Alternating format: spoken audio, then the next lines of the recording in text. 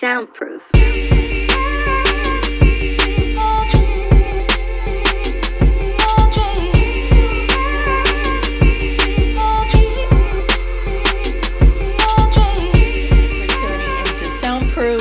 I am Angela. This is episode 1. I was recently asked why create a podcast. There are thousands and thousands of podcasts and numerous interview platforms.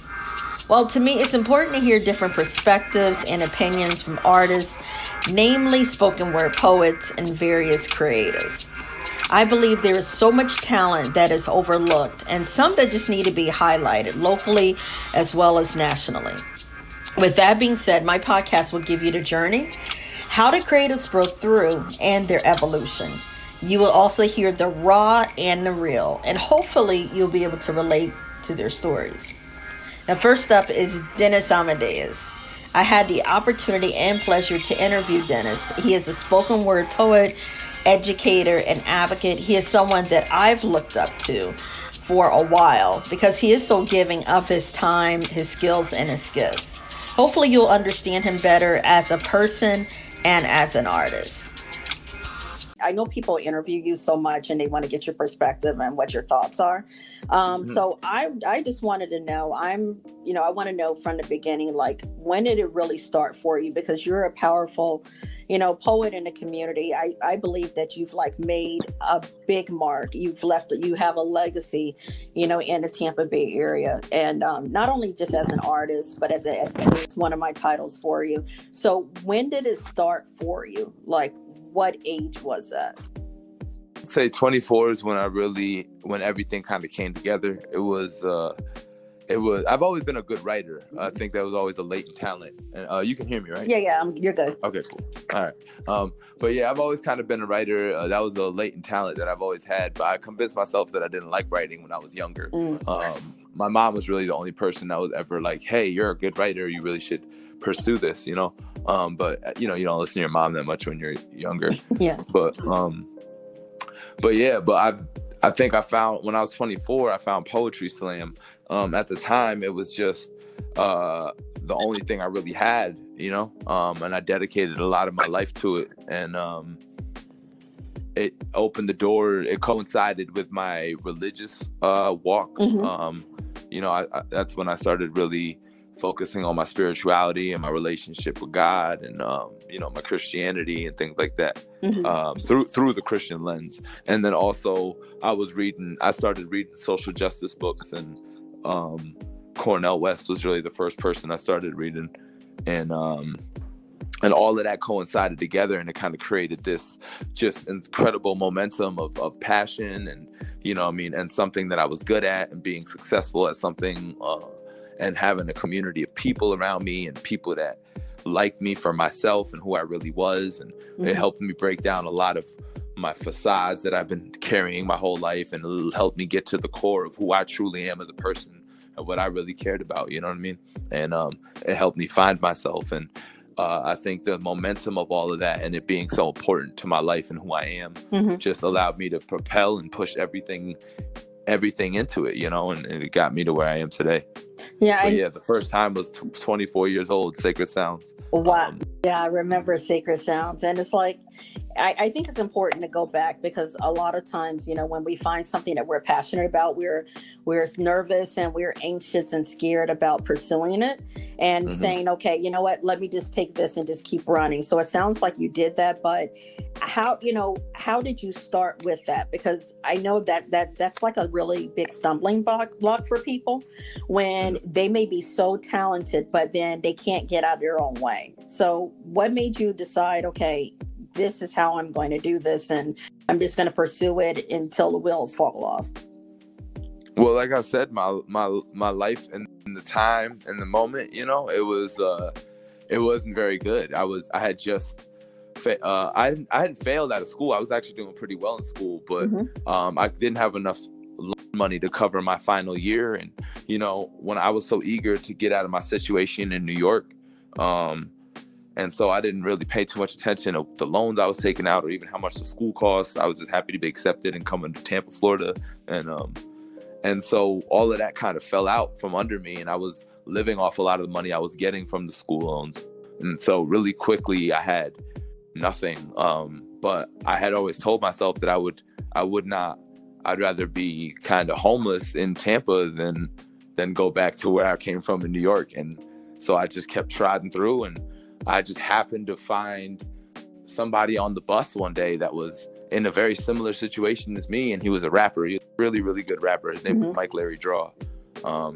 And so he started me off rapping at his show, and then that led to the open mic that I went to, where I did a poem at it, and then a poet at the open mic heard me and wanted me to do the slam the next night at Sacred Sounds. And so, I went there to Sacred Sounds, and they said that you could win money. So I needed money at the time too. And so I just went there. I walked them 2 hours. I put in those 2 hours, walking to the venue, I memorized 3 poems or 2 poems. One of them was a rap that I just slowed down real slow.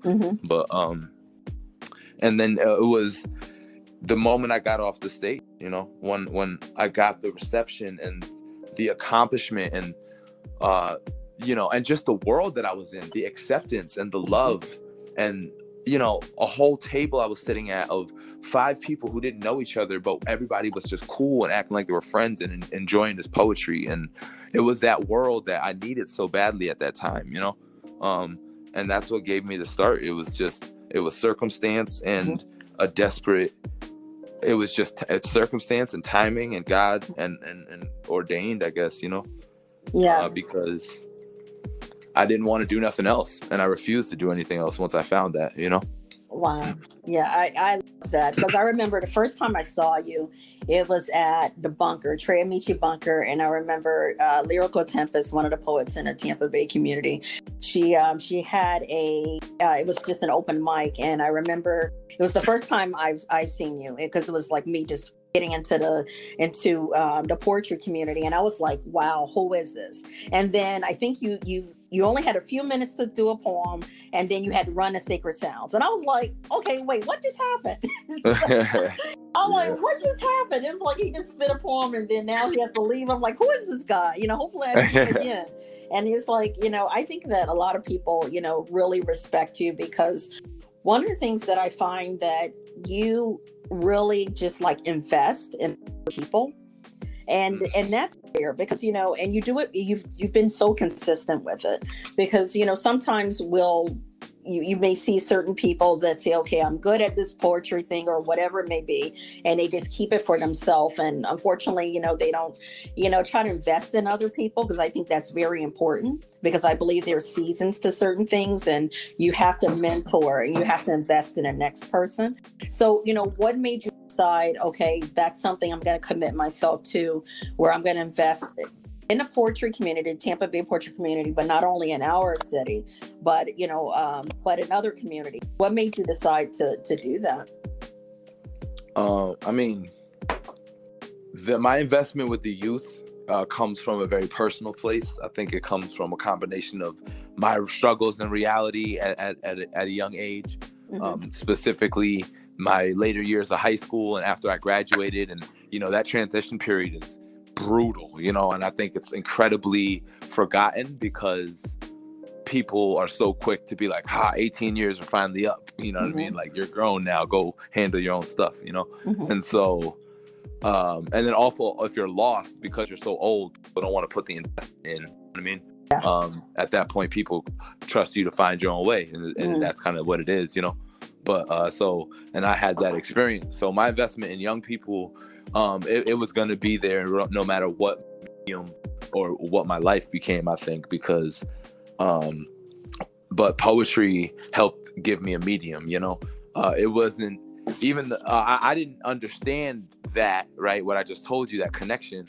until I had poetry and until I had the access and ability to work with young people. Because remember, I have a criminal record, and I don't have a degree or nothing like that. So teaching wasn't really an option in the conventional way. And being around young people was hard because of the criminal record, background checks and things like that. But poetry helped me get around all of that. It helped me get into spaces where I realized how good I was at connecting with young people, how good I was at teaching in general. And that most importantly, that was something that I loved. I really enjoyed to do. And so that's where that comes from. As far as what I put into the poetry community and the poetry world, that's just reciprocation, because so many people poured into me. You know, everything that I am is a result of all the people who have poured into me. These days, it's rare for the average person to exist on this earth for all 80 of their years and come to an understanding of what their purpose is. So how blessed I must be to have been able to find mine in this. Now, they say opportunity typically comes to your front door. And I can hear it knocking through my throat every time I perform, but it seems like no matter how hard I try and outstretch my arms to answer it, I can never get past these bars. In this track and field life, the biggest hurdle that I continuously have to jump is the background check. And I seem to trip every time. Sometimes it's just a stumble, but sometimes it's a full-on face-busting freefall that leaves a mark on my soul bigger than the ones on my record books I've been denied for jobs, teaching positions, mentorship opportunities, and from just doing poetry in the classroom. One time, a principal actually called the sheriff to come escort me out of his school. And his words to me were, "I would be a fool if I let anybody talk to my kids with a record like you." And it was at that moment I discovered the best way to defeat somebody. Take away their God-given worth. Brand them a troublemaker and take away their work. And if their worth is measured in how they work with kids, then it's not hard to understand how that brand made me feel worthless, purposeless. So I had to start to define for myself what purpose really is. You see, eventually I came to this understanding that purpose is something that God gives. And since anything God gives isn't something man can take away, then God must also create the conditions that make it seem that way. So if I feel these weights getting heavy on me during this race, it's not because I'm simply meant to feel the pain of disaster. No, it's because maybe he needs me to be stronger rather than faster. Because my power will directly come from everything I've toppled that they use to try and break me. Each one of these tripped up hurdles is just a lesson, a reminder to myself to never settle for second. Because those that need me need more than just another second-rate teacher. They need an educational weapon. But I can't counsel kids because they claim I clash with cops. Meanwhile, corrupted, coked-up controllers cancel classes round the clock, shun the reading, cancel the outreach, build schools on top of cash, and label me unfit to teach. When I just know that poetry is something every child branded at-risk needs. Because I understand what it's like to be viewed as something you yourself can't see. They ran some checks into their backgrounds and labeled them at risk of what? At risk of becoming like me? But if that's the truth, then they're just at risk of becoming free, at risk of learning through strife, changing their life, and redefining what the label at risk means. The point I'm trying to make is that this is all a test, a way to prove to God that I am worthy of his best, a divine background check to balance my wants and haves, because I want to be able to proudly carry the label teacher. I want to be a positive educational force for my nephews and my nieces. I want to work every single day around kids, and I want to know I'm changing the way our future lives. So I have to study daily. I have to write a lot. I have to become one of the best poets of my lot. Because of the dumb things this young kid did, I have to keep proving myself until you all will listen in. Because in a land where a background check is the standard used to determine your worth, even a poet has to make his actions louder than his words. This is Soundproof. Paid for me or fed me or put me on a couch or, giving me advice, Yeah. you know what I mean? Giving me free things, like everything I have of value that has helped me get ahead in life has come from other people. Every single thing. That's not even a joke, Yeah. And so I have to give back. I have to, it's there's no option, there's no option for me, I love that. And I think that you were an integral part to Heard 'Em Say, Youth Arts Collective. And I saw where, the youth there respected you, and they still respect you to this day because you're one of the founders of Grow House, where you're still pouring into the community. Why was it important for you and Curtis Davis to create something for our community?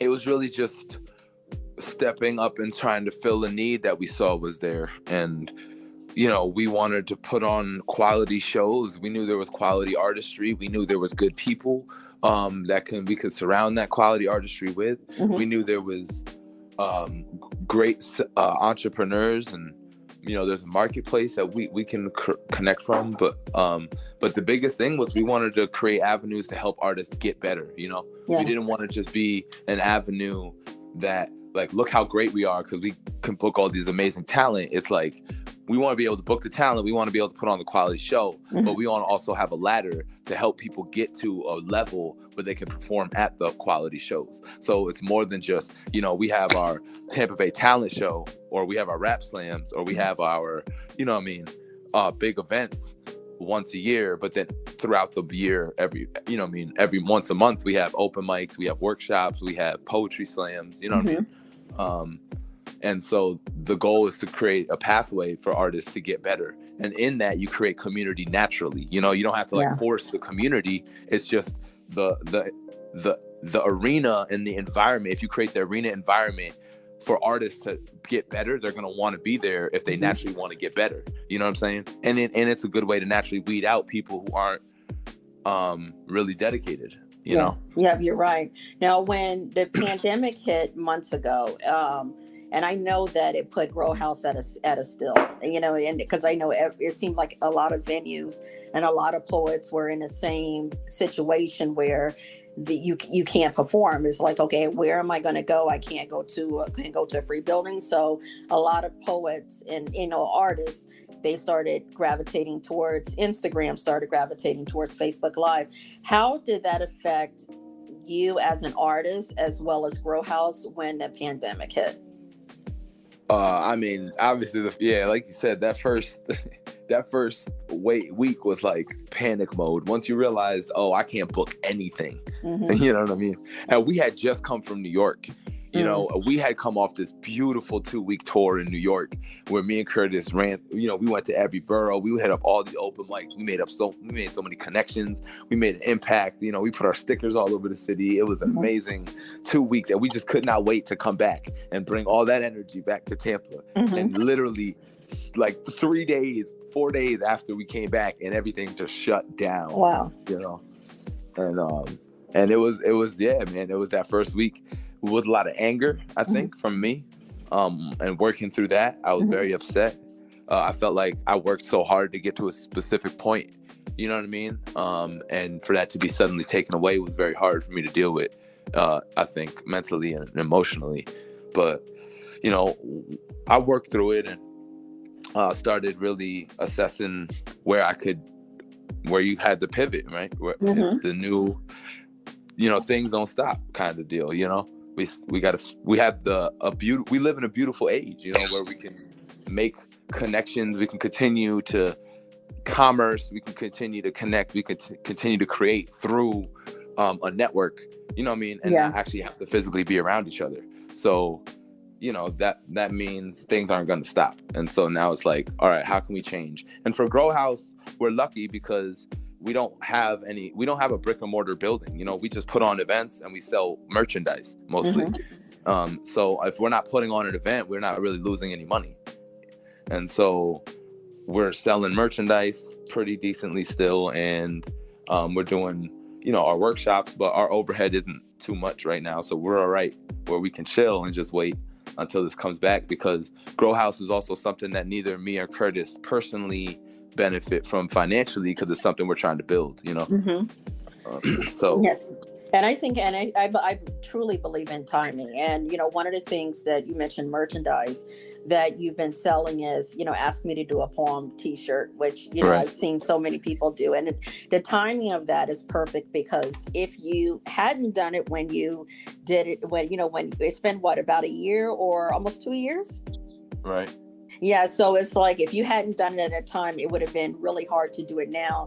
And I think that so many people, they get really just like a kick out of it, because it's like, okay, I'm serious about this. When I put this shirt on, I'm serious, and I was telling someone, I said, okay, if I'm not in the mood to do a piece that day, it's like, okay, don't even put the shirt on. So I think that you feel the need, and I think you feel the void, especially with artists, being able to show who they are to people that wouldn't necessarily, ask them, okay, do a poem or, let me learn more about you. Right. So I think that's really important. So, after that, thank you. yeah. Mm-hmm. So, after, with the pandemic, and I know right now that we're going through just a heightened awareness of race relations and what it means in not only our community, but in our country. And I know that you're an activist. Do you feel that at this moment that people are listening to the Black community, or do you find that it's more like performance? It's more like, okay, I'm going to jump on this bandwagon and say this is what I believe, but I don't know if I'm going to be making changes as a company or even as individually. How do you feel about that?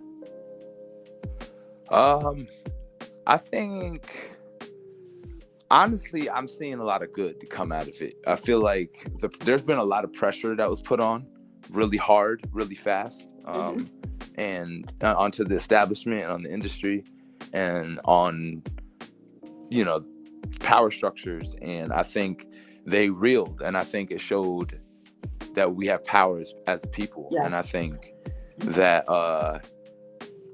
I'm hoping that fire that people have isn't just, it feels like it's different, it's righteous. Yeah. It's the same fire that's kind of burning across the world.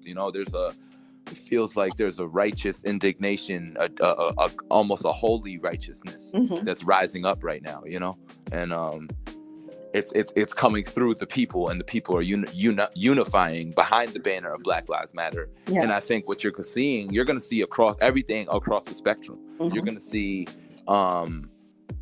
people who are faking it. You're going to see people who are posturing. You're going to see people who are working incredibly hard. Flux of new activists. You're going to see all the old activists say, hey, forget this, I'm done with this. You know what I mean? Mm-hmm. You're going to see everything across the board because everybody is galvanized to action right now. And I think there's a beauty in that. And I think we're going to have to figure it out like we do everything else as people. But I think in general, humanity wants to improve and wants to be better. And it's not just some angry, vicious, trying to pick a fight. It's a legit like, yo, we're done with these old systems. We're done with these old structures, with this racism, with all this crap that holds us down.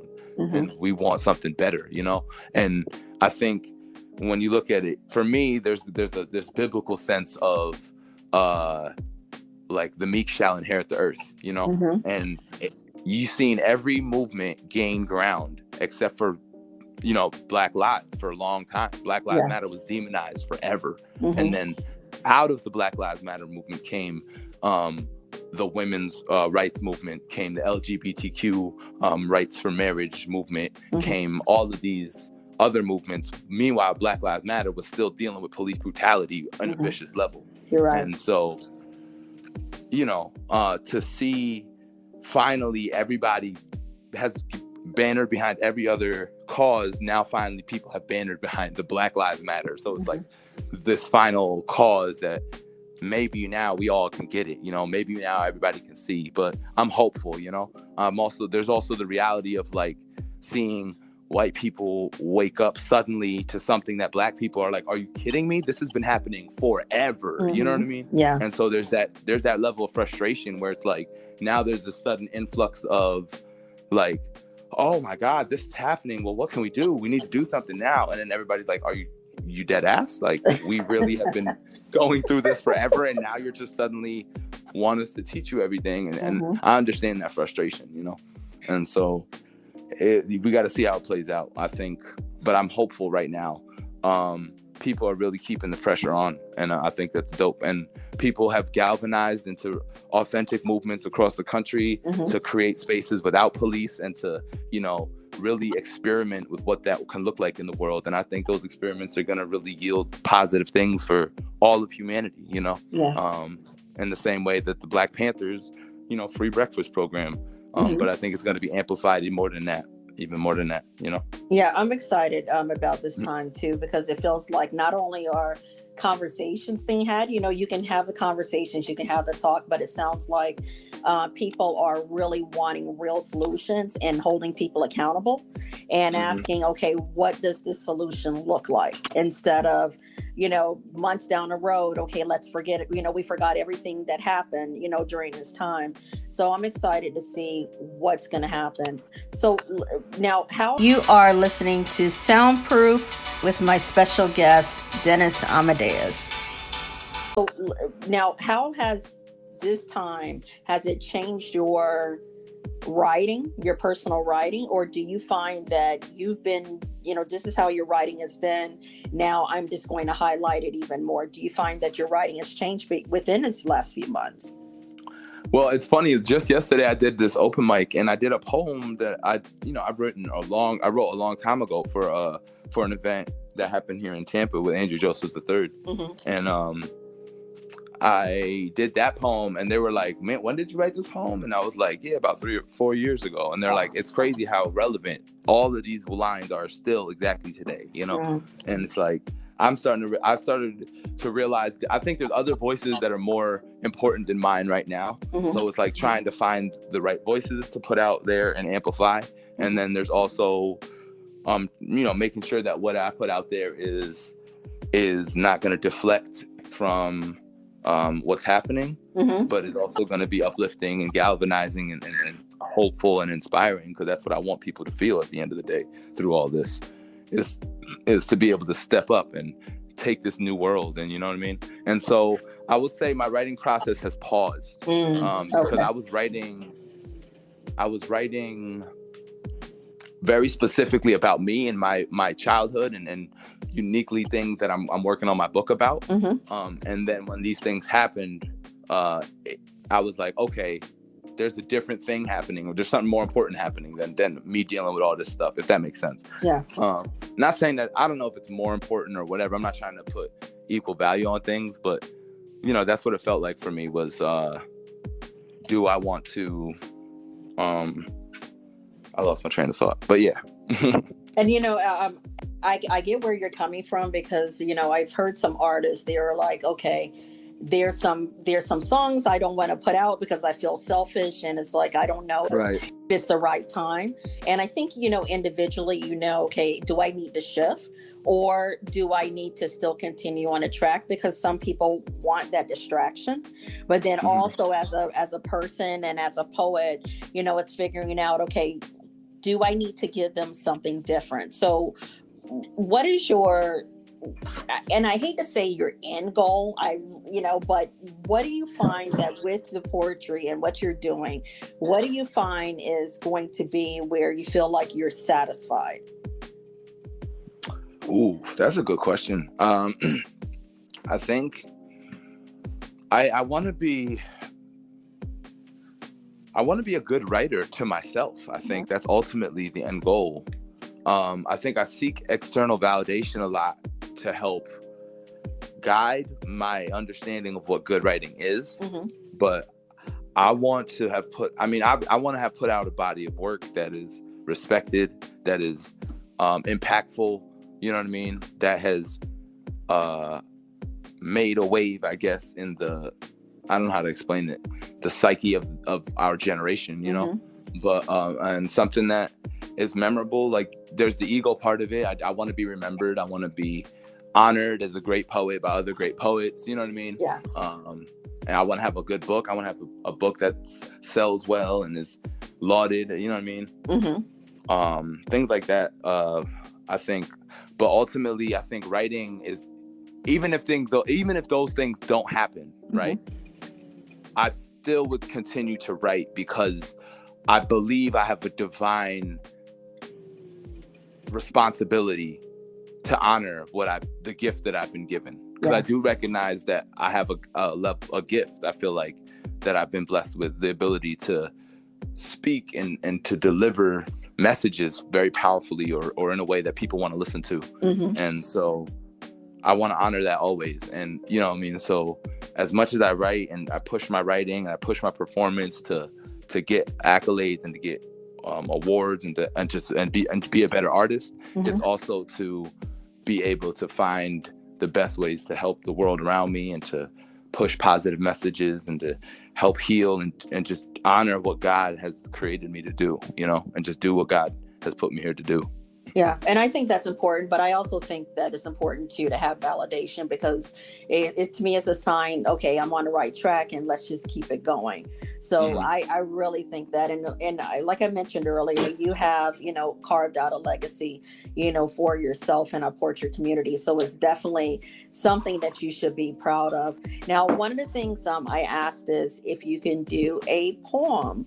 Do you have something? I know you have something. So what is so what is the poem that you find that you are like, okay, this is something that's personal to me, I'm proud of, or I just want to, let you know where I am now. What is that poem and what does it represent?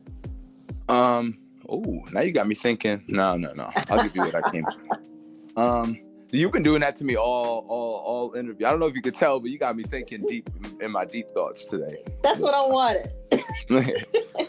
But yeah, man, I got this poem that I wrote and I love it. I'm a fan of it, you know what I'm saying, and I enjoy performing it, and it gets good reception every time, and it's something that I think is universally true. And I think one thing as a poet that I definitely try to do, and I feel like most poets are trying to do, is find those universal truths that are relevant to every single being or thing that exists. And I don't know if I found it within this poem, but I feel like it's maybe nudging up on it a little bit. Okay. In the beginning was the Word, and the Word was with God, and the Word was God. After the Word came the idea. After the idea came the action. After the action came the creation. So every new creation begins with a word, including our days. When we first wake, what are the first things that our minds say? Maybe it's how much we don't want to go to work. Maybe it's broke. Maybe it's pain. Maybe it's no hope. We live in a world that works every moment of every single day trying to tell us what our first word is going to be, because advertisements are everywhere. Bus ads, billboards, radios, preachers, Facebook, MCs, teachers, your own family and friends are all buying up space in your most important estate, but you are the only one that has to actually live there. If you said to yourself right now in your own mind, I am great, you'd be able to speak, but you wouldn't be using your physical mouth. If I ask you to picture the most beautiful place that you've ever seen, filled with the greenest grass and the bluest streams, you'd be able to see it, but you wouldn't be using your physical eyes. That is your beginning. In the beginning was the Word. And today that hasn't changed. We just have a timeline of existence that manifested those words to this physical plane, creating a world with planes, skyscrapers, cell phones, artificial hearts, more technology than we have ever dreamed. That all first started with somebody's vision that was never physically seen. I am great. If we keep telling ourselves this every day, eventually it'll permeate into everything we make. I mean, we all must be great. God himself says, I am who I am. So if I am whatever I'm saying I am, and I am is God, then I am a God is redundant. But I am great is a reminder. And when you speak those words out loud, the first ears to hear it are the great I am inside you. The power of the word is how we are made in God's image. It's our ability to create. And it's in that image where we all relate. I am great. If you keep telling yourself every day, eventually it'll permeate into everything you make. Defining what you are, writing the narrative to your story, filling the book of your life with the actual words you are saying. Each sentence is a verse, each conversation is a page, whether with your physical mouth or a million minds away in that secret place where only you can speak with no sound, hear with no ears, see with no eyes. That is where vision lies, where prayers live, where our purest connection to the universe is. Believe in the power of your words from start to finish, from Genesis to Revelation, from mind to manifestation. They are the force that builds all things into being or drags them back down into death. Just think about how easy it is to believe somebody when they tell you they love you, but every action speaks differently. Or just think about how the moment you start to badmouth somebody, the universe will put you in a room with them to prove it. Or just think about this very poem. How many words have you created? How many images have you created from the words that I've been saying? You're listening to observe. Well, I try to make I am great the loudest sound that you've ever heard. In the beginning was the Word. So who is writing yours? Nice. Dennis Amadeus, thank you so much. I appreciate it. And anytime, Angela. So much love to you. So much. Thank you so much. Thank you again. To me, it's like, I wanted something different, and you've given it to me. So I appreciate it again. Mm-hmm. Anytime. All right. Well, you have a great night. I will talk to you later. Right. Thank you again for tuning into Soundproof. Hopefully you enjoyed the show. I had fun doing it. Talk to you next time. Have a great one.